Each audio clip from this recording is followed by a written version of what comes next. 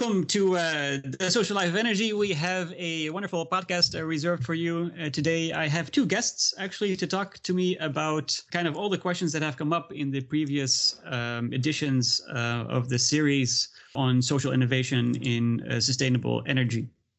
I have with me Emma Volmer, who is an assistant professor at the University of Groningen in Leeuwarden, the campus Leeuwarden, and Ben Schmidt, or Benedict Schmidt, if you look him up to find his book, who is currently a postdoc at the University of Freiburg, if I remember correctly. Yep.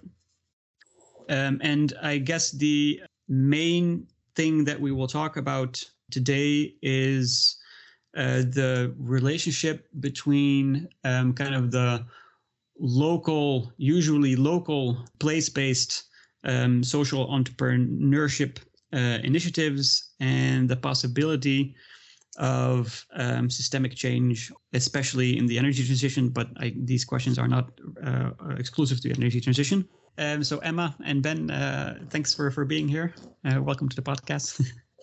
Thanks for having us. Martin. So the organizing question for all of this is if transformation were to happen, if an energy transition towards a sustainable, social, just system would occur, then how would that happen? Like, how would transformation be possible? And I'd like to start with Ben's research, who has surveyed a number of different initiatives in Stuttgart a while ago for his PhD research of people trying to do things a little bit differently. Give us an example of one of these initiatives and the kinds of problems that they ran into.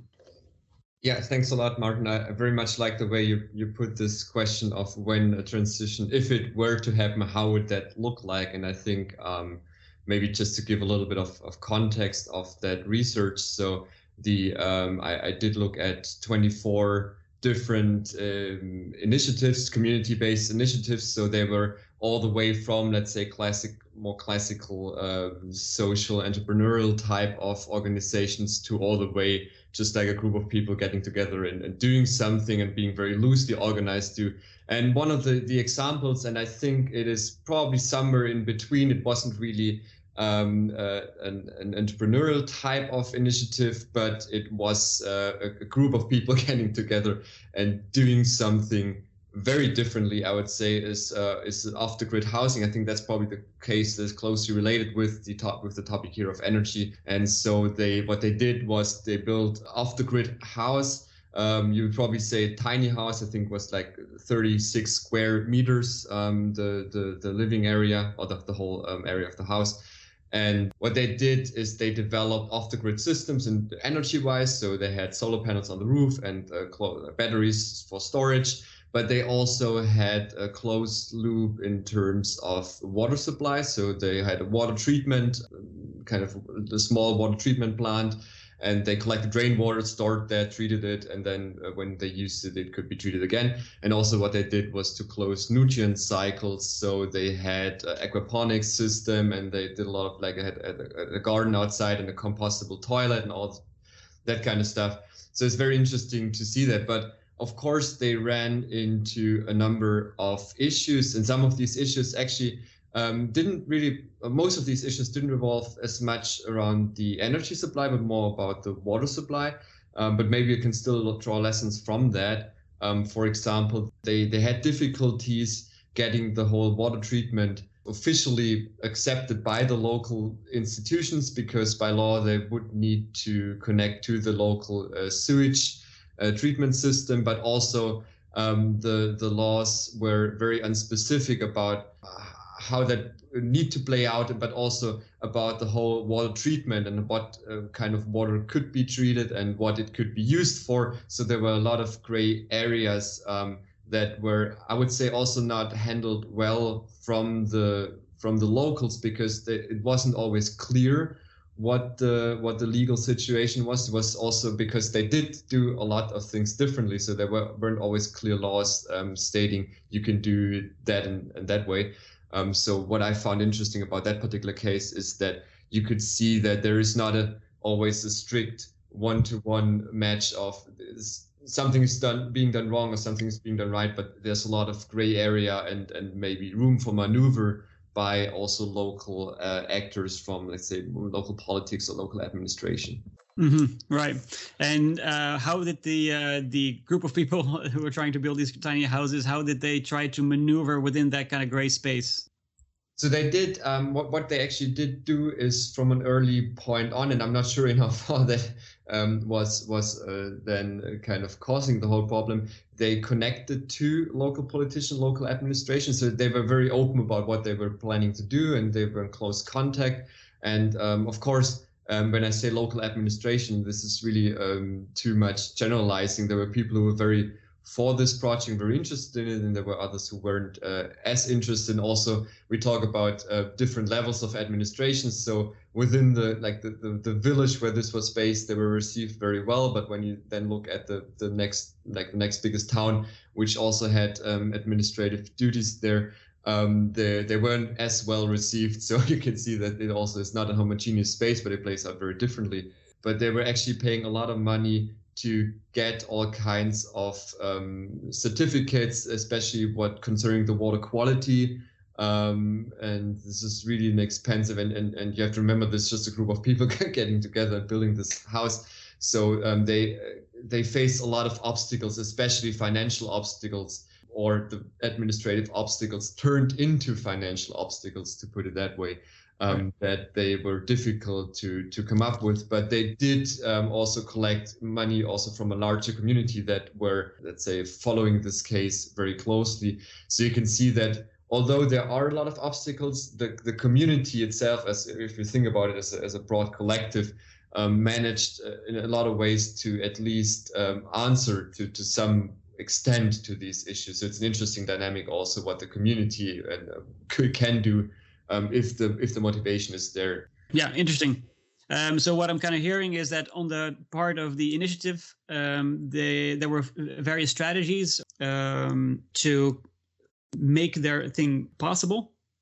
Whereas on the side of the municipality, one of so there's two problems that you kind of illustrate. One is that the fact that there are overlapping jurisdictions, and that makes this challenge quite complex. And the other side, there is kind of a hesitancy on the side of the municipality to use the gray space in favor of the diverging initiative, let's say. That's a very good way to put it. Yeah. Okay, so let's keep that in mind, and let's compare this to a recent project that Emma has tracked, which is an energy project relating to, I believe, a charging station run by also an initiative. Emma, would you like to say a little bit about their trajectory? Yes, absolutely. Thanks, Martin. And thanks, Ben, for that interesting example. And I think this case that is part of a research project that I'm engaged in, social entrepreneurship on the grid edge, it's called.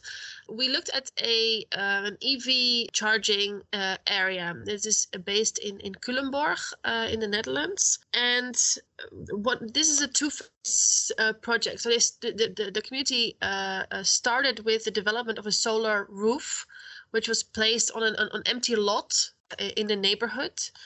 And the second project linked to that is the installment of an electrical vehicle charging area. And I think one super interesting thing is that the first phase of the project ran quite smoothly. It was even the case that the municipality allocated some funds to the local community to start their own energy cooperative. So they actually they initiated some of this early development. The second phase, where it came to the EV charging area, was slightly more complicated, also because the technology involved was a bit more complicated, and the licensing, etc. There was a bit more, or a few more hurdles. And one of the things that the people involved told us was that they had to deal with many different silos within the administration. So they were sent to spatial planning and legal department. They were sent to all different types of departments that could have something to say about this project. And it wasn't until the national government sort of interfered, not specifically to this case, but there was this project about a proeftuin slimme laadpleinen, which was a national subsidy that was designed to stimulate the development of these smart charging stations across the Netherlands. And when that was initiated from the national government, the local municipality became more willing to actually support this local group. So what they did actually was to appoint a project manager on the municipal level to help these type of local groups to develop their initiatives. So that made a huge change, of course, because then there was suddenly somebody at the municipal level who was helping this community energy project to implement their ideas.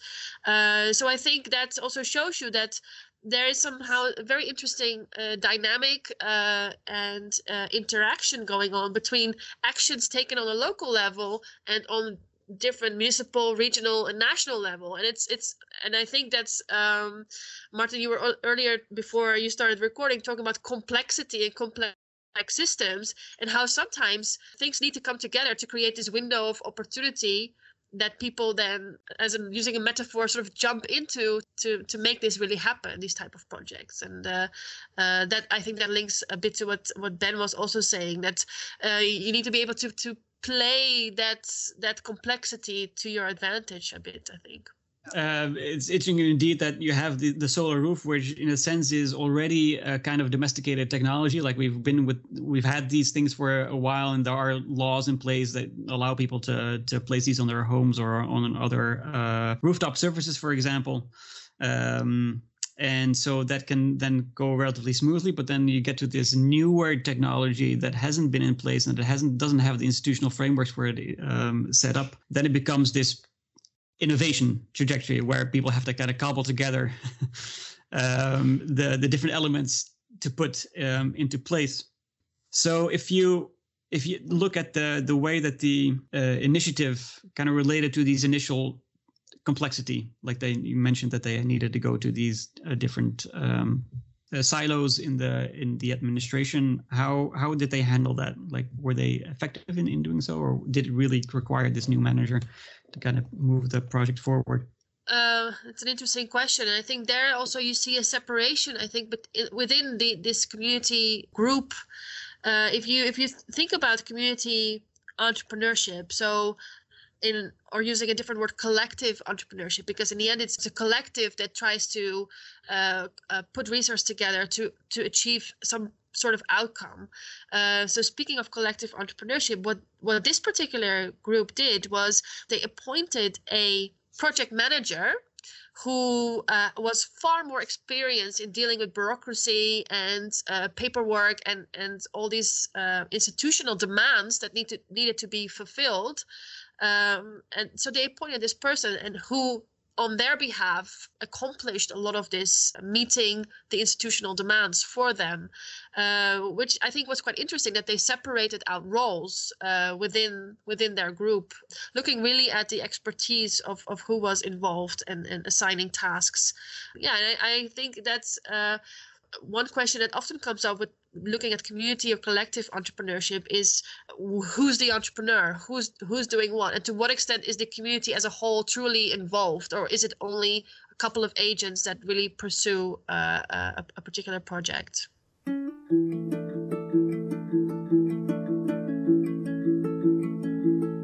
I like to latch on a little bit to this idea of complexity. One of the question is whether these local initiatives that are usually run in people's free times, they're amateurs in a certain sense, driven by motivation, not necessarily professional sort of habitat. If they're the right actors, let's say, to drive change in the system.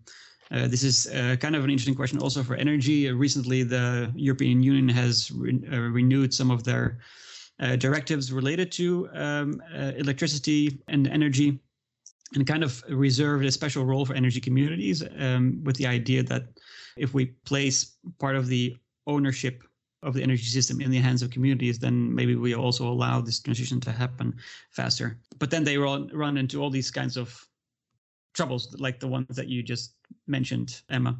Maybe you can say a little bit more about this tension of the relationship between local initiatives and collective entrepreneurs and the system, if you will. So in this research project, we look at these community energy initiatives, but we at the same time also try to speak to as many stakeholders on different levels as we can. So try to reach people on the municipal level that have been involved, or the regional level. And so for this particular case, we also interviewed some people that are part of regional organizations that are in charge of rolling out some of the infrastructure related to electric charging, so charging of electric vehicles. And when they talk about community energy initiatives, and not particularly this case, but more in general, they sound a bit dismissive. And I don't think that they mean to be. I don't think that they are truly negative towards these initiatives, but they simply say, if you look at the facts, what these smaller companies or community energy organizations lack is scale, right? Scaling is incredibly hard for these smaller organizations. And often they don't even want to scale. They want to do something for their own community, for their own neighborhood, and that's what they want to achieve. But the people on the higher levels rolling out this infrastructure argue, we don't really need small scale project. We need scale. We need, in order to achieve the energy transition, we need to roll out this infrastructure efficiently on the national level. And bigger organizations are far better placed to actually do all of this compared to these smaller organizations. One reason, and there are more, but one reason that stood out to me was that the technological development is happening so fast in this field. Speaking of electric vehicles, technology is developing so fast that these smaller organizations, they simply can't keep up. Because Martin, like you said, a lot of these people, they do this on the side, and they don't have the necessary information to keep up with development and to implement the newest technology locally, so to say. Yeah, so let's try to unpack that sort of argument. So this argument has, let's say, valid sort of motivations, but there are also other things that we can say about this. Let's dwell a little bit on what's being said. Is one argument is scale is essential for this transformation to happen. Like, we need to decarbonize the mobility system. Charging stations are a part of that. If we want to do this quickly, and perhaps if we want to do this economically, we need to do it at scale. And there is the fact that we now have very cheap solar panels, for example, is due to the fact that it's become this thing that is produced at enormous mass scales. So there's the economy of scale as well. And then there's the argument of expertise and the amount of know-how that it takes, and also time that it takes to actually work successfully in this fast-moving sector. So what will be the counter arguments? Maybe Ben, you'd like to say something about that? Yeah, I think first of all, as Emma and I both have background in geography, I think the word scale itself maybe is sometimes used in a way that's a little bit uneasy for us geographers. So I mean, we can imagine scale as levels, or just like the sheer, like scaling up the sheer amount of something that is there. But we can also maybe have different imaginaries of scale when we, for example, see that communities are doing a lot of similar things in a lot of different places. That's also a form of scaling, when we see a kind of congruence between different and they don't even necessarily have to be connected or networked, but similar things are happening in so many different places. And I think that's also something we shouldn't overlook, although, of course, the single instance or initiative is maybe not as conspicuous and big. They are very ubiquitous and they happen in a lot of different places. So I think that's definitely something we have to also look out for when we look at energy transition. So that would definitely be one argument.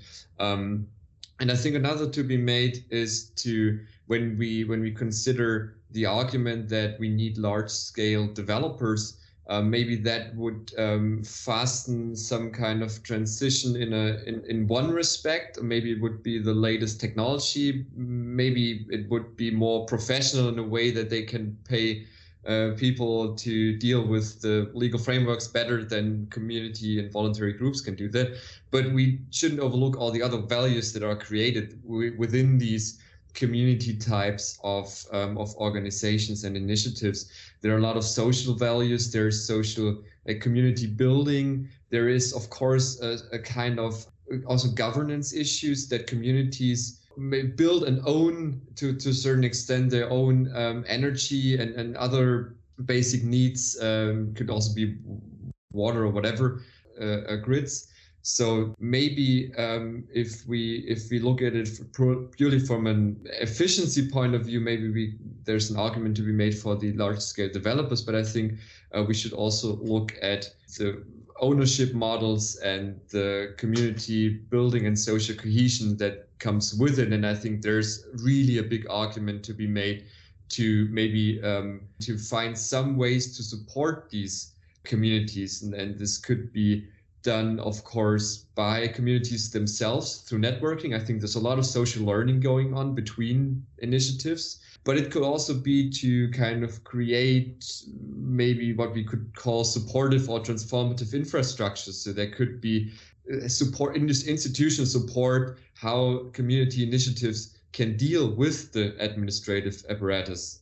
I mean, this is, as I said, there are so many different examples that each community initiative is not, especially in the energy sector, is not the first one to face all these issues. So there could be a lot done to kind of facilitate some mutual learning and some kind of create some institutional support that then in turn would, of course, make these community initiatives also more efficient in a very traditional sense of the word.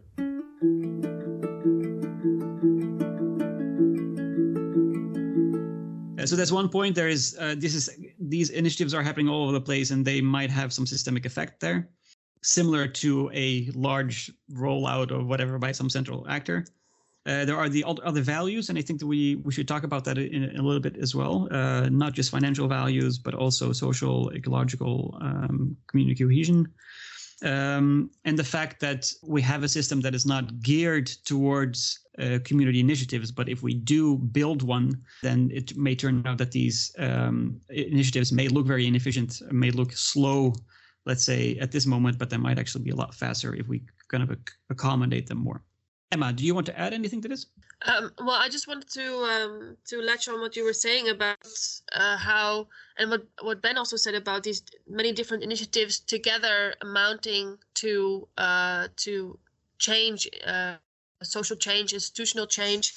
And I think that's also the entrepreneurship part of it, right? So for every successful enterprise that you see, there have been X number of failed enterprises going before it. So, and I think that one of the arguments linking to what Ben was saying about why these community energy initiatives are so valuable is that if you equip these groups of people with information, with know-how, with self-efficacy, so the sense that they can accomplish things, this empowers people on a local level, right? And empowering people also gives them a sense of being able to create change, whether that's a small change or a big change. But if we have many change makers connected on these local levels, I think that together in a cumulative sense will definitely help us forward. And I think that's an image that that's appealing to, or that speaks at least to many of us, is that sense of an informed citizen who feels capable and equipped to actually make a change, to make a difference.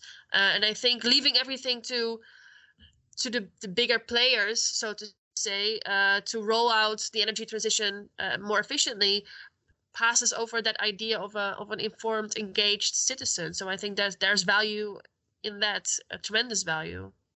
Can I quickly add on to that, because I think the word connection here is very key. Is that there was one startup or initiative that focused on building repairable, long-lasting lights, and they cooperated with the housing, with the tiny house example that I mentioned at the beginning, and they did so because they were so kind of drawn into each other's project in terms of they were so interested in it that they collaborated in a way without any kind of trading out or like financial back and forth. And I think this is something that it is very small, it's very particular, but it can be inspiring. And I think that's important. We look at these connections that there are a lot of people out there who are intrinsically motivated to do things differently. And if they are given the space, and of course, it always earlier or later, it comes back to them that they have to be stable in financial terms somehow. But if they are being created, if they are being provided that space to do things differently, they will. And they will find different ways of doing so. And I think that can be very inspiring. So the examples might not be impactful in a material sense, but they can definitely be impactful in an inspirational and also maybe in a social sense. Okay, yeah, nice. You mentioned already the need to at least secure the financial bottom line. I'd like to talk about that to kind of close off this discussion. Maybe just one more comment about the idea of efficiency, mostly because of this idea of wanting to go fast or wanting to go big. Like both of these don't go very well with people's sense of ownership over their own kind of environment and space. And a couple of editions back, I talked to Helena Solman about co-production, the idea of co-production, of allowing people to actually sort of make, in a sense, the wind turbines or other energy technologies together with the companies. And one of the things that you found is that maybe people will actually be very willing to have smaller wind turbines in their proverbial backyard. And maybe we should accept that. Maybe these smaller wind turbines are not going to be as efficient in the amount of power that they generate. But if they are acceptable to people, if people are willing to sort of embrace them, then that might be something that is worth considering, especially because these things will work in this local setting rather than be a part of this sort of the national energy grid, for example. And if we don't do that, then we just generate opposition and we slow down this supposedly efficient process.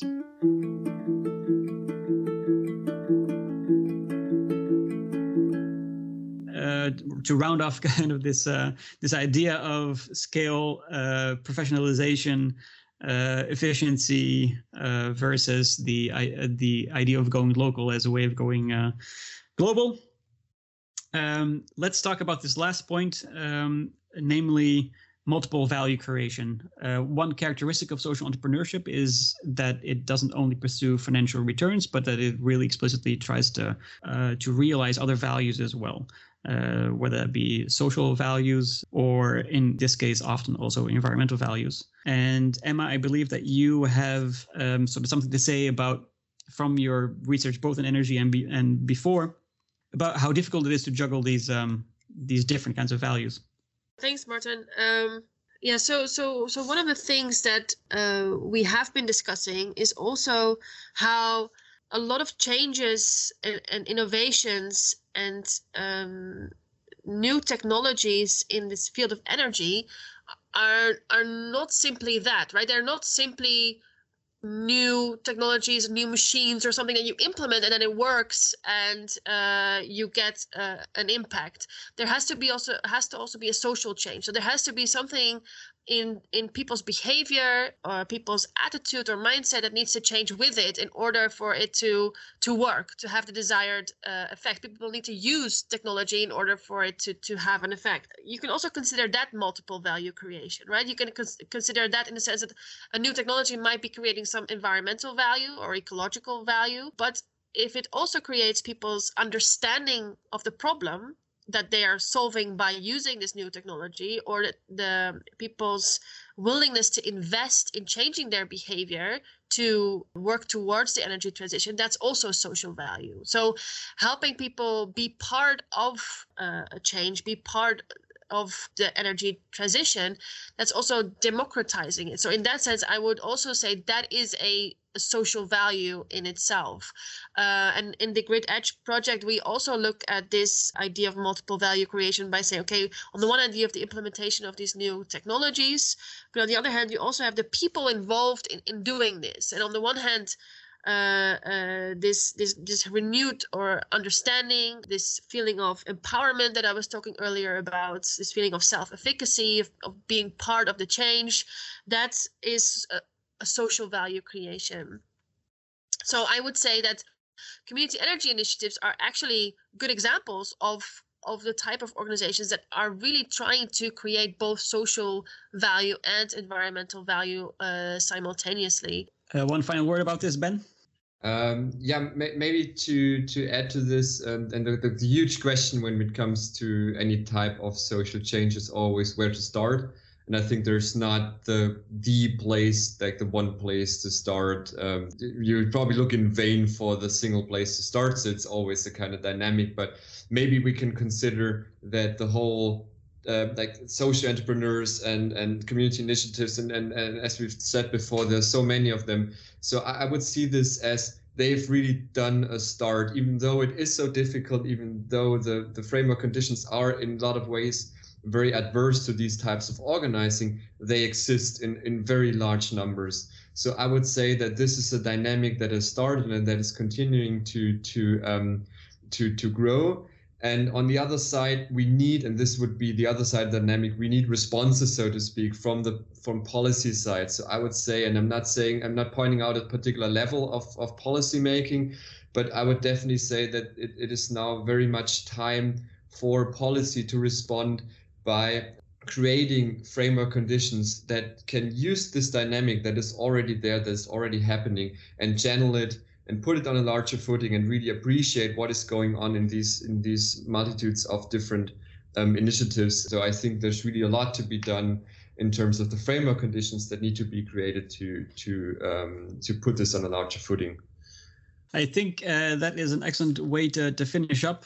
We've been talking about this question of how transformation would be possible.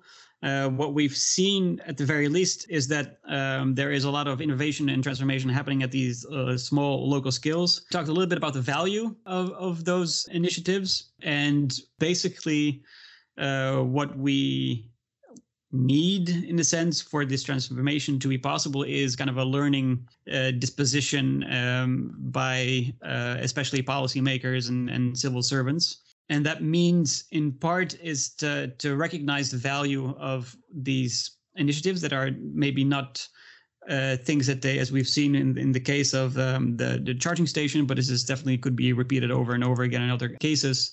Often there is this dismissive attitude because, it's more, for example, it's more difficult to kind of figure out how to work with all these small scale initiatives rather than working with big partners that can do things at quote unquote scale. But there is also the bigger question of how we do sustainability economically and otherwise. And as Ben just said, these initiatives have made a start, and now we kind of need to engage with them and figure out how to adapt the system to accommodate these kinds of ways of doing more than they have been now. Unfortunately, it exceeds the time of this podcast to also go into how, for instance, government or civil citizens could learn from these initiatives.